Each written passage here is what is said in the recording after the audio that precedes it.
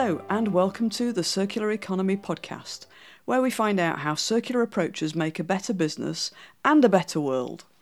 I'm Catherine Wheatman of Rethink Global, and I'll be chatting to those people making the circular economy happen, rethinking how we design, make and use everything.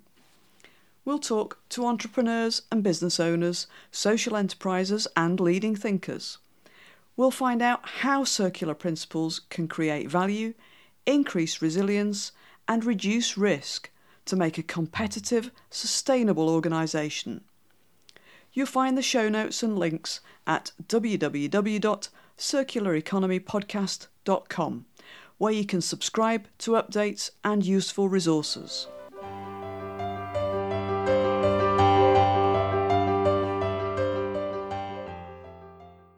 Welcome to episode 19 of the Circular Economy podcast. I'm recording this on the 17th of January 2020, and this week, in the lead up to its annual meeting in Davos, the World Economic Forum published its annual risk report.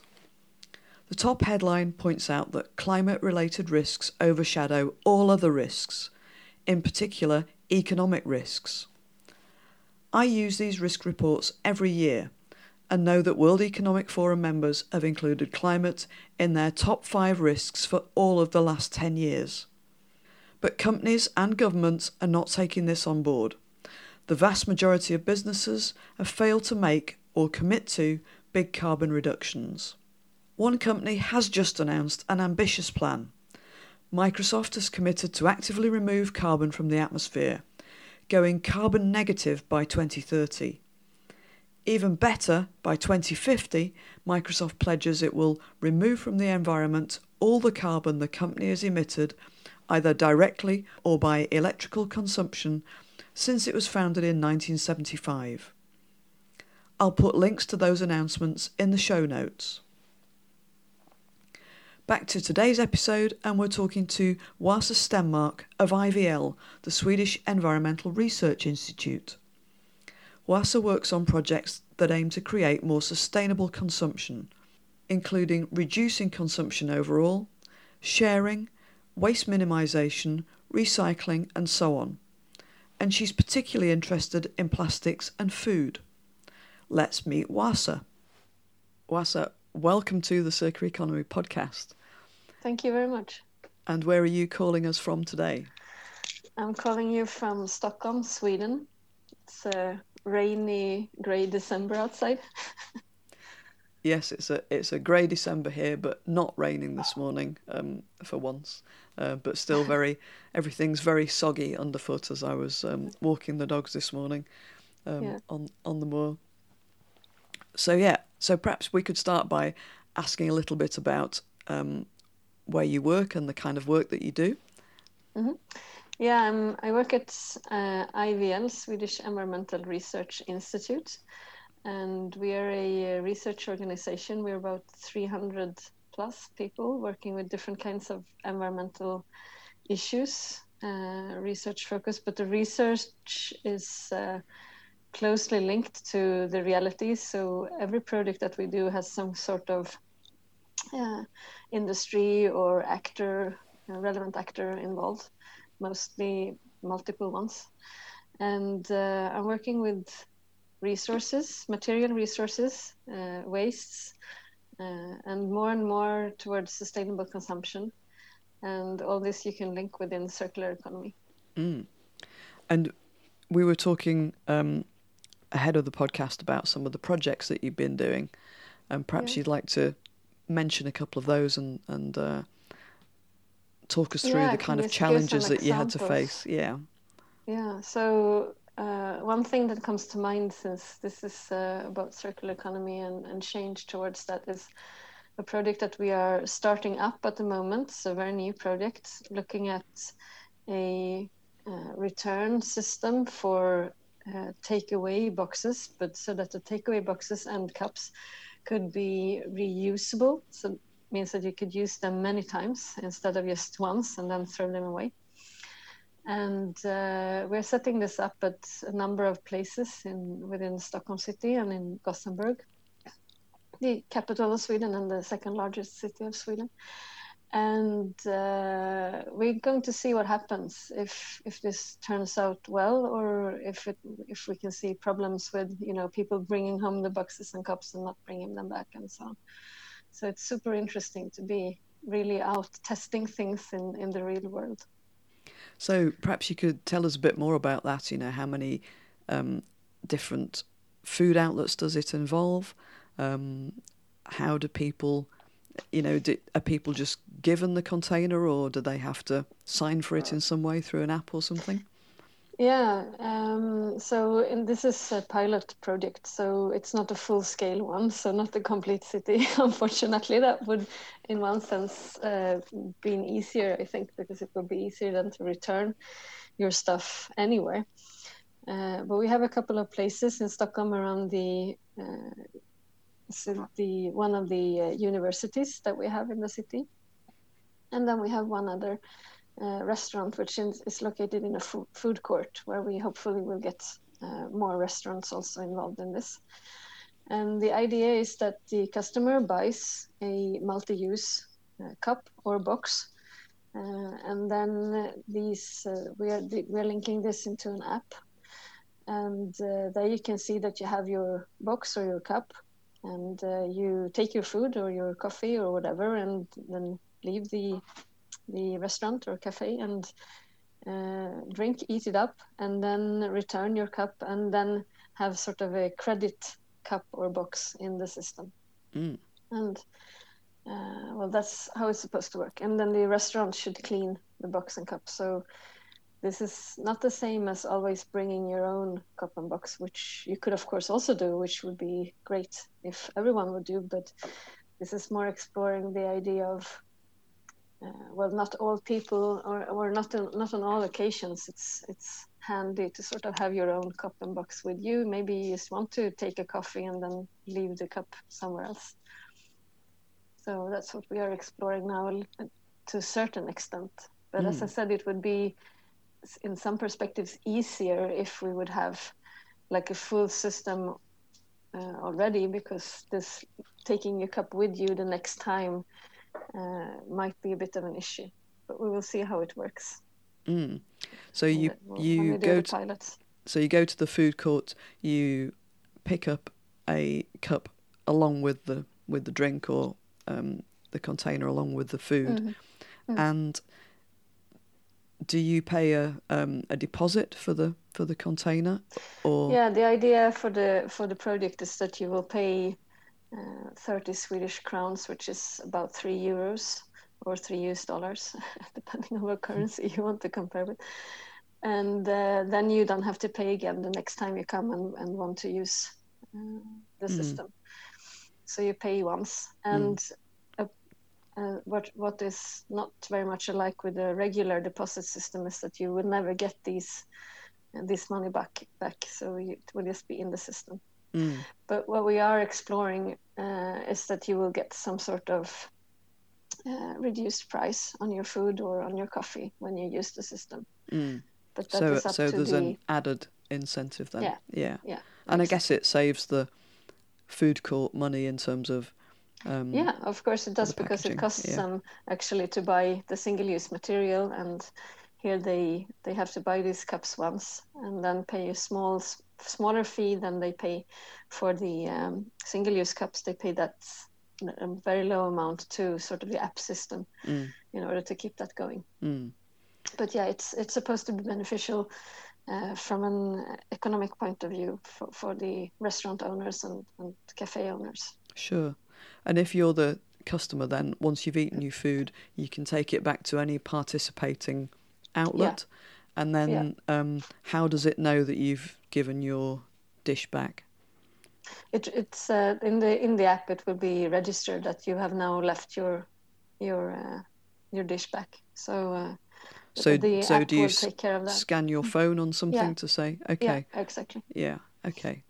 And what kind of feedback are you getting from the consumers, first of all? What are we they? haven't started yet. Oh, okay, so I don't right, know. Okay.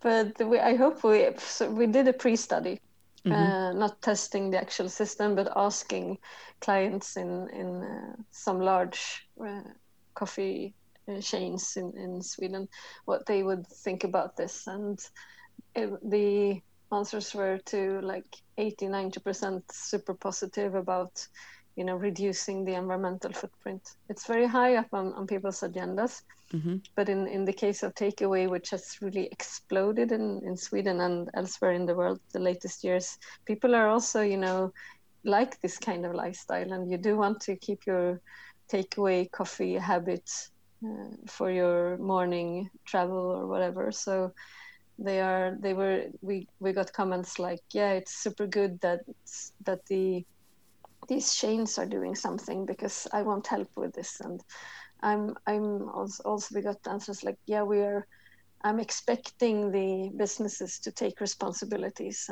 and so on. So we think that it will be valuable for the customers, but also will give the restaurants and cafes and sort of good environmental look, or how I should put it. Yes, yes. Like brand building in that sense. Yes, I've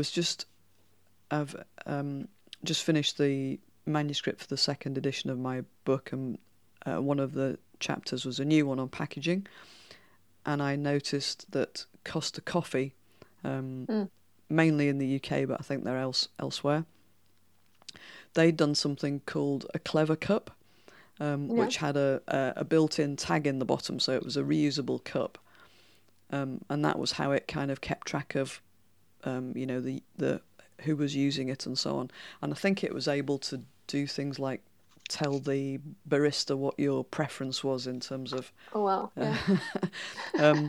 And that all sounds really good. And from their point of view, if the tag has lots of extra features that give the consumer benefits, then you could kind of see that might drive you to think, well, I've got this reusable cup, and if I use it at Costa Coffee, then I get added benefits. Whereas if I use it at another chain, it's still a reusable cup, but I don't get, you know, whatever it is, or loyalty points, or whatever they're going to do with it. But the danger with that is, unless you are super loyal to one brand, then you could end up with, you know, carrying a cup with you that you can't, or 20 cups, yeah. So it kind of, it doesn't really feel like a good long-term solution, does it? It feels more like something that, I don't know, a bit like, I suppose it's going back to the days of videotapes, and there was the you know, the beta and the VHS, and in the end, one of them had to win out because you couldn't keep going, and that was just two systems. But imagine if every coffee outlet had their own, you know, super cup with with their own kind of you know, special tag features. That may be too much. Yeah, exactly. The idea of our system is to have one cup in the system. But we have run into discussions with the owners, like, we want to brand the cups, or it's a big thing for the coffee shops specifically. Not so much the lunch boxes, that's easier, but for the coffee cups, it's really an issue. But then I'm thinking, like, soon, I hope soon, I think that there will be much more, you know, what do you put it in English, much more attention around these sort of brands that are ending up in the wrong places, like out in the ocean or in the streets where it shouldn't be, like littering. So hopefully that will be also sort of a driver towards something more neutral that everyone can sort of pull behind or stand behind. Yeah, that's a really good point, and maybe that's something that should be discussed more by marketing teams and so on, that you know, that having the brand prominence is all very well until it ends up in the wrong place. And Exactly. There are some statistics, aren't there, from again, my brain's a bit fried, but I think I put this in the book, and it might be Surfers Against Sewage, one of those kind of organisations that does a global beach clean once or twice a year, and then they publish the results of that. And I think it got quite a lot of press, the last one, where you know, 2/3 of it or something was takeaway packaging and soft drinks and stuff. Yeah. And the most prominent of those, I think, was Coca-Cola, understandably, because they sell more They're of the that than biggest anything one. else. Yeah. Yeah. But those photos of, empty bottles, they don't do the brand any good, do they? And it just exactly. makes consumers more inclined to push the brands to do something different. And the frustrating thing with Coca-Cola is that we all know they used to have glass bottles that, went round and round in a closed loop. So, why can't we go back there? Go back to that. Yeah. So that's interesting. So, what about some of the other projects? I think there are quite a few that you've done that are circular economy related. Yeah, quite a few, but I'm trying to think of some more practical ones actually, because I think that might be of larger interest. So we're also working a lot with reducing food waste in general, which is on the reduce part of things, and there we can see that we are measuring food waste in Sweden. So we have the statistics, not the best statistics, but anyway, we have some sort of understanding of the flows, and we can see that what's really interesting is that I've been working with this for like 10 years, and the most recent project we did was sort of looking into media coverage versus how much the retail chains has changed in terms of food waste reduction and activities related to that. So when I did my first project, which was like 10 years ago on food waste in retail, it was more of like, this is part of the business model, and we have to throw away certain amounts of food because A, B, C, and so on, and there's not much we can do about it. And then I also asked about, well, what do you think about your interaction with the consumers and how you could sort of, because, they could actually do a lot of information in the store towards consumers on different things, like how you should store it and don't buy too much or whatever. And that was also like a closed door, like, no, it's not our responsibilities to bring this up, and so on and so forth. But then what you can see, I think that goes for the whole world actually, but we looked at Sweden, so we can see that the interest in media has sort of not exploded perhaps, but been bigger and bigger. And we did a media analysis looking into the daily press, but also branch specific newspapers and things like that. And we sort of got like this upgoing curve on numbers of times that food waste or food loss was being mentioned. And then we also interviewed different retailers in Sweden, and they all said like, this is super important for us now. We work a lot with it. It's related to lots of things. Some have even started to report their food waste, like publicly reported. And also that we can see that they are doing a lot of consumer education in they hand out these papers every month or so from the different retailers, and when you read them you can see that it's a lot about how you should store your food and how you shouldn't waste so much food and cook on leftovers and everything. So I think that that's a really inspiring story of how one actor, but I know also other actors in the value chain work a lot with this, but so how actors actually have started to embrace this reduction issue, and really that we should do something about it. And what kind of findings have helped them do something different? What are the key factors? I think in Sweden it's a lot driven by the environmental sort of knowledge. We have a fairly high environmental knowledge in general in the society. Then some people don't care too much, but we do have a high education level in general. So then that of course also goes for the people working in these businesses. So it's much driven by the environmental question. And I talked to one retailer the other day, and she was like, and Sweden also has a goal to become fossil-free nation in 2045. So that's also something that's driving the sort of discussion around fossil-free. Really drives these issues to a large extent, and that's something that's come sort of the latest 1 1 or 2 years perhaps.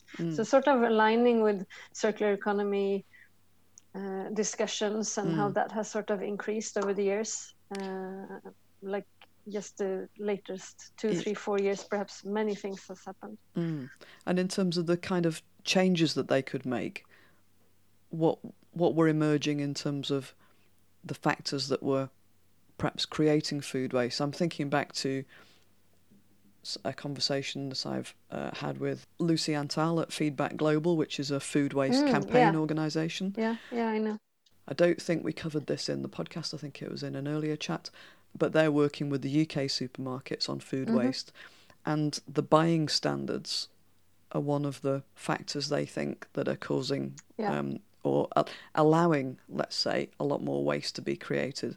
Even one example with a variety of apple and the specification for it, as well as it had to be a certain size, but the specification included a line that said it had to be, 50% green and 50% red. Yeah. And so, the chances of that actually being complied with were minute. So if for any reason, sales of apples weren't going well that week, the buyer was able to just reject a whole batch by saying, it doesn't meet specification. So those kind of, those are the things that they were highlighting as, not really fair, not related to the quality of the product at all. And something that was, just seemed to be in there for, less than altruistic reasons. So this whole thing about the kind of contracts that farmers and wholesalers have to sign up to, I think that's a big issue and still not solved. Definitely not solved. So unfair trading practices, it's still something that we see also in Sweden, and that is mentioned by the Swedish farmers as well as one problem that they want to look into. We're putting up a voluntary agreement or negotiated agreement, as you have in UK with the court-held commitment, and we then will try to look into these sorts of issues as well, but because this is waste sort of occurring in between the steps in the value chain. So basically you push things around, and that's still a lot of issues to be solved. Sorry, that's my dog. That's okay. I'm just hoping that we don't have any deliveries arriving, because then there'll be. Do you need? Is that what's happening for you? Yeah. Okay. I don't know really. Hang on. Yeah, I think we'll be fine. No, it's not someone coming, but he's looking out to we have sort of a large space outside the garden, and sometimes cars drive in and he thinks that he should tell them off. That's reasonable. You need to protect your territory. Yeah, fair enough. But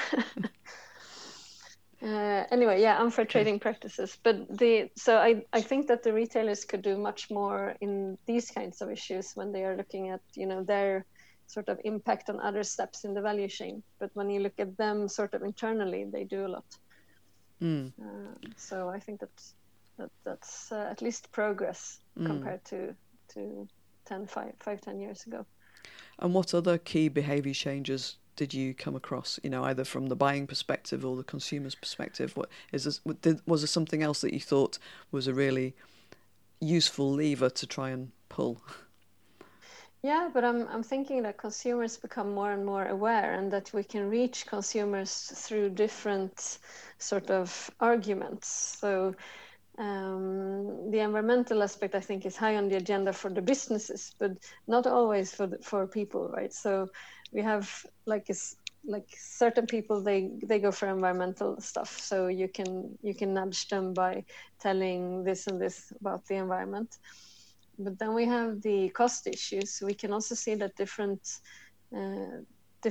types of clients, they are listening more to you save this amount of money, or you can that equals this and that, for example. Yeah. But then also really interesting in another project, this was not our finding, but and other research organizations finding when we get information like we throw away this amount of food every year, like and it's a bit catastrophic, like that's so much, you tend to think that, well, I'm not throwing away that much food, just a little bit, so it doesn't doesn't matter if I still do that. But then so if you don't communicate that way, but rather communicate like your neighbor is not throwing away any food at all, yes, that's much more powerful in terms of changing a behavior. yes. And I think that's really interesting, like yes. how could we frame things to make people act or react on things. I think that's interesting. Yeah, and that does seem to work quite well, doesn't it? I remember, might have been one of the early bits of research on that was I can't remember his first name, Cialdini, who's done a lot on nudge theory and so on. And they experimented, I think it was with hotels, about, they'd had these notices for years saying, if you've not used your towel or it doesn't need washing, then, please hang it up. If it needs washing, putting it in the bath. And then they changed that to say, we're trying to reduce our environmental footprint. So many, this percentage of other guests, use their towels for 3 days or whatever. And they found that had a much bigger impact than just giving people a sensible reason why it was, we're trying to save emissions or energy or whatever. So, please reuse your towel. But getting people to think that they were the outliers and that, exactly. Most other people were doing it seemed to work more effectively. Yeah, exactly. Yeah. Well, there's that. It is a Swedish thing, isn't it? Flight shame. That's where flight shame. That's where that started. Yeah. Definitely. Yeah. And I've seen some sorry. No, I was jumping to another topic. Okay. Well, just before you do, I made a note when we were talking about the food waste one. Sorry, not the food waste, the food containers, and that one of the issues with recycling, particularly in the UK, is the contamination, that even if something's recyclable, if it's got a little bit of food left on it, like a pizza box, so it might be a cardboard box, but once it's had the pizza in it and got a bit of cheese and tomato stuck to the inside, it's then contaminated. And people putting that in the general paper recycling would contaminate the whole batch, which they often don't realise. So I guess that's another reason to have reusable containers that don't end up contaminating a whole recycling stream just because somebody's thought, I'm sure this is recyclable, I'll put it in here. And it made me think, sorry, yes, go on. No, but that's really interesting that you say it this way, because if you talk to the Swedish recycling industry or the Swedish waste sorters, which are sort of prior to recycling, they would say that, and their message, which we try to help them with, is that it doesn't matter so much if it's a little bit contaminated or dirty. We can still sort it and we can still reuse or recycle the material. Right. So it's basically a completely different angle than maybe your industry then is taking. Yeah, so and that sounds as if it's to do with commercial priorities rather than the availability of technology, doesn't it? So I might have to look into that one. But it made me think about have you heard of Vegware? So no? So Vegware, I think, is international now. I think it might have started in the UK, but they're making food packaging out of bio-based materials, and so they can be industrially composted. But one of the problems is because our local, we're out in the countryside, so fish and chips in the UK is a traditional, it's one of the earliest takeaways. But because we're out in the countryside, our nearest fish and chip shop is 20 miles away, and we have a van that tours around the area every Friday and stops in each village for half an hour, and that's when you go and get your fish and chips. And they've started doing Vegware containers.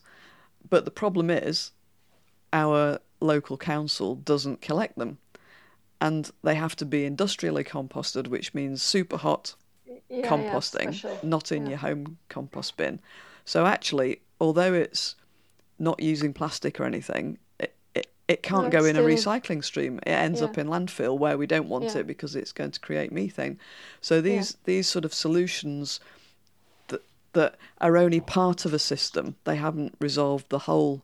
The whole system isn't there, is it? It might exactly. exist in some big cities where there's a industrial compost collection from households, but if there isn't, then it's a big problem. You've created so a this problem. is something that we see all over the place, and I think in relation to plastic, which I've worked a lot with the latest years, you think that biodegradable plastics or these kinds of materials would sort of solve the plastic problem, which is so far from reality when you look at research being done. Like, they have put these bags into the ocean for so and so many years, and they are still there, and things like that. So I think that that's really not the way of being circular. It's more creating a different, maybe another problem. Maybe, as you say, in certain places where you would have industrial composting, like I know, for example, they do in Italy, and they buy their vegetables in these kinds of bags, and then they collect the food waste in these kinds of bags, and that goes to industrial composting. Well, then that's a good system. But in many other cases, it's just prolong or just creating another problem, basically. Yeah, and I guess if people see that it's biodegradable, they're not to know that that's only under certain conditions, and that it may not. In the ocean, there's no oxygen, so it's not going to biodegrade. That, how do you expect people to? No, that's to really kind hard. of know that on a. Yeah, no, we digged into that a little bit in an investigation I did for the Swedish government on plastics and biodegradable and bio-based plastics, and you could definitely see that it's not so much literature around, but you could definitely see that the ones that have investigated it has found that people don't really know. So bio tends, we look at bio sounds good, natural and happy in a way. And then biodegradable, we think that it's more like vegetables or an apple, and that you can throw that into nature and it disappears, right? So then you are actually you're risking to create people that would litter, that normally wouldn't throw these things. Exactly. In nature, but would now, because they just think it's biodegradable or bio-based. It's sort of really misleading terms in a way. Well, I think I'm right in saying, because I wrote something on this for the book, and it took me ages to track down reputable sources that I could use as a reference for these definitions. Yeah. But biodegradable could be either degradable or bio-based materials, and so it could still be a plastic that would degrade, and so all you're doing then is getting microplastics, which we now know are a big problem. Yes. So exactly. You would, as a consumer, you would read biodegradable, and I would assume that means it's made from biomaterials. Vanishing. Yeah. Made from biomaterials that will become food for nature. But that's not necessarily the case. And I think that's really very misleading. And we need international standards, don't we, for all of these things? Yeah, definitely. And if someone listening has a product or marketing things, don't use these words as marketing words. Use other words. Yeah, exactly. Yeah, it's like natural, isn't it? I had a supplier of cosmetic ingredients when we went back and said, our specification said we wanted natural ingredients, and here's some petrochemicals. And he then said, well, but they've come from fossil fuels. Those were natural ones. And it's like, well, okay, strictly speaking, that's true. and there is no definition of natural. So no.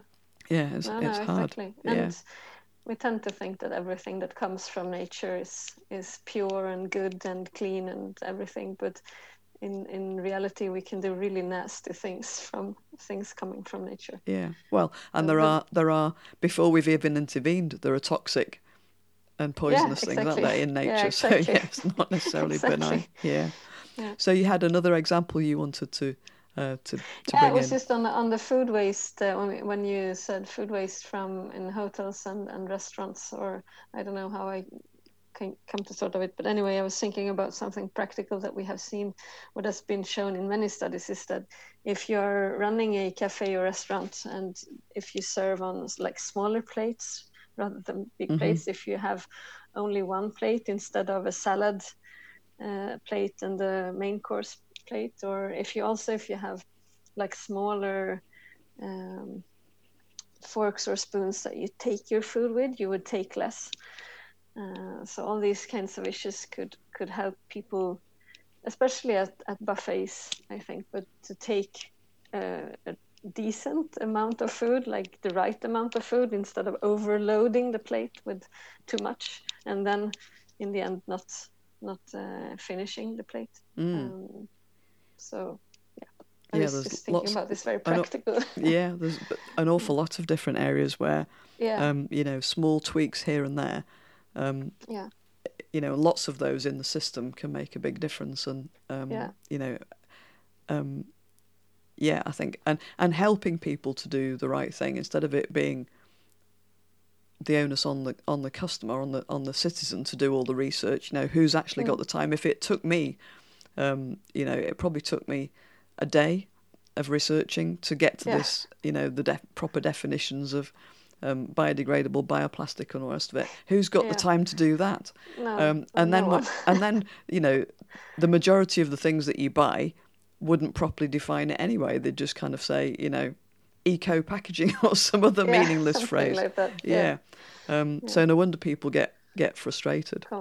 And confused. And there's this report from the EU Commission where you can see that I think it's over 90. I don't remember how much over 90, but over 90% of European citizens that do think that the governments should take their responsibility in prohibiting things that are not good for the environment, but also that we as citizens think that the businesses should take these responsibilities, and we actually want them to make the decisions for us and not to provide us with things that are, not so good from an environmental perspective. Yeah. And I think that this is really interesting when it comes to because when you speak at the businesses, it's always like, but the markets, it's expecting, and our customers are expecting, la la la. But we are actually expecting them to give us the right choices and not the bad ones. Yeah. So I think that that's something to really lean on both for politicians, when they should take sort of brave decisions on legislations and such, but also for companies that wants to change the business model perhaps, or their sort of products or services or whatever. Yeah, I agree. And I think there's more and more research emerging on that.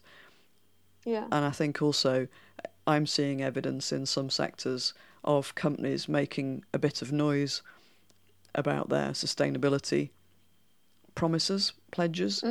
And again, who's got the time to research those? But if you do, you then get to some pretty meaningless phrases, around we'll use, renewable this. But just because it's renewable doesn't mean to say that it's sustainably renewable, does it? Trees are renewable, but if we cut them all down and turn them into fabric, and expected that to only last 2 or 3 months, then that's not a sustainable solution. So I think those companies risk being caught out because they've made a noise about something that's actually empty words. They've used some, in the same way as using the word natural, exactly. To kind of convey this impression, or the word eco to convey this impression that you're doing the right thing, but then actually you get exposed a bit like the bottles on the beach or whatever, that you've said this and then look what happens. That can be much more damaging than just keeping quiet and working hard on a proper solution that you can talk about in an honest way and kind of say, this is where we've got to. I like the way that Patagonia talk about that, their aims, and they don't think at the moment it's not possible for any company to be truly sustainable, but they're working hard to try and focus on each thing that they're doing that's harmful, and find a better way to do it and make as much progress as they can. But they don't claim to be sustainable, and they're probably one of the most advanced international companies.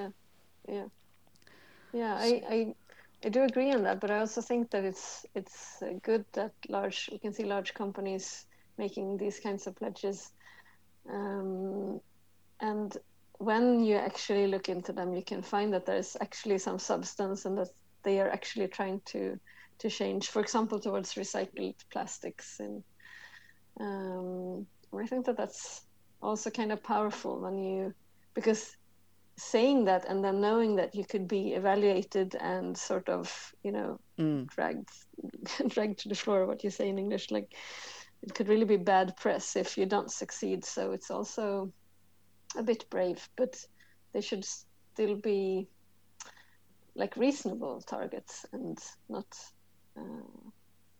sort of promising too much, I think.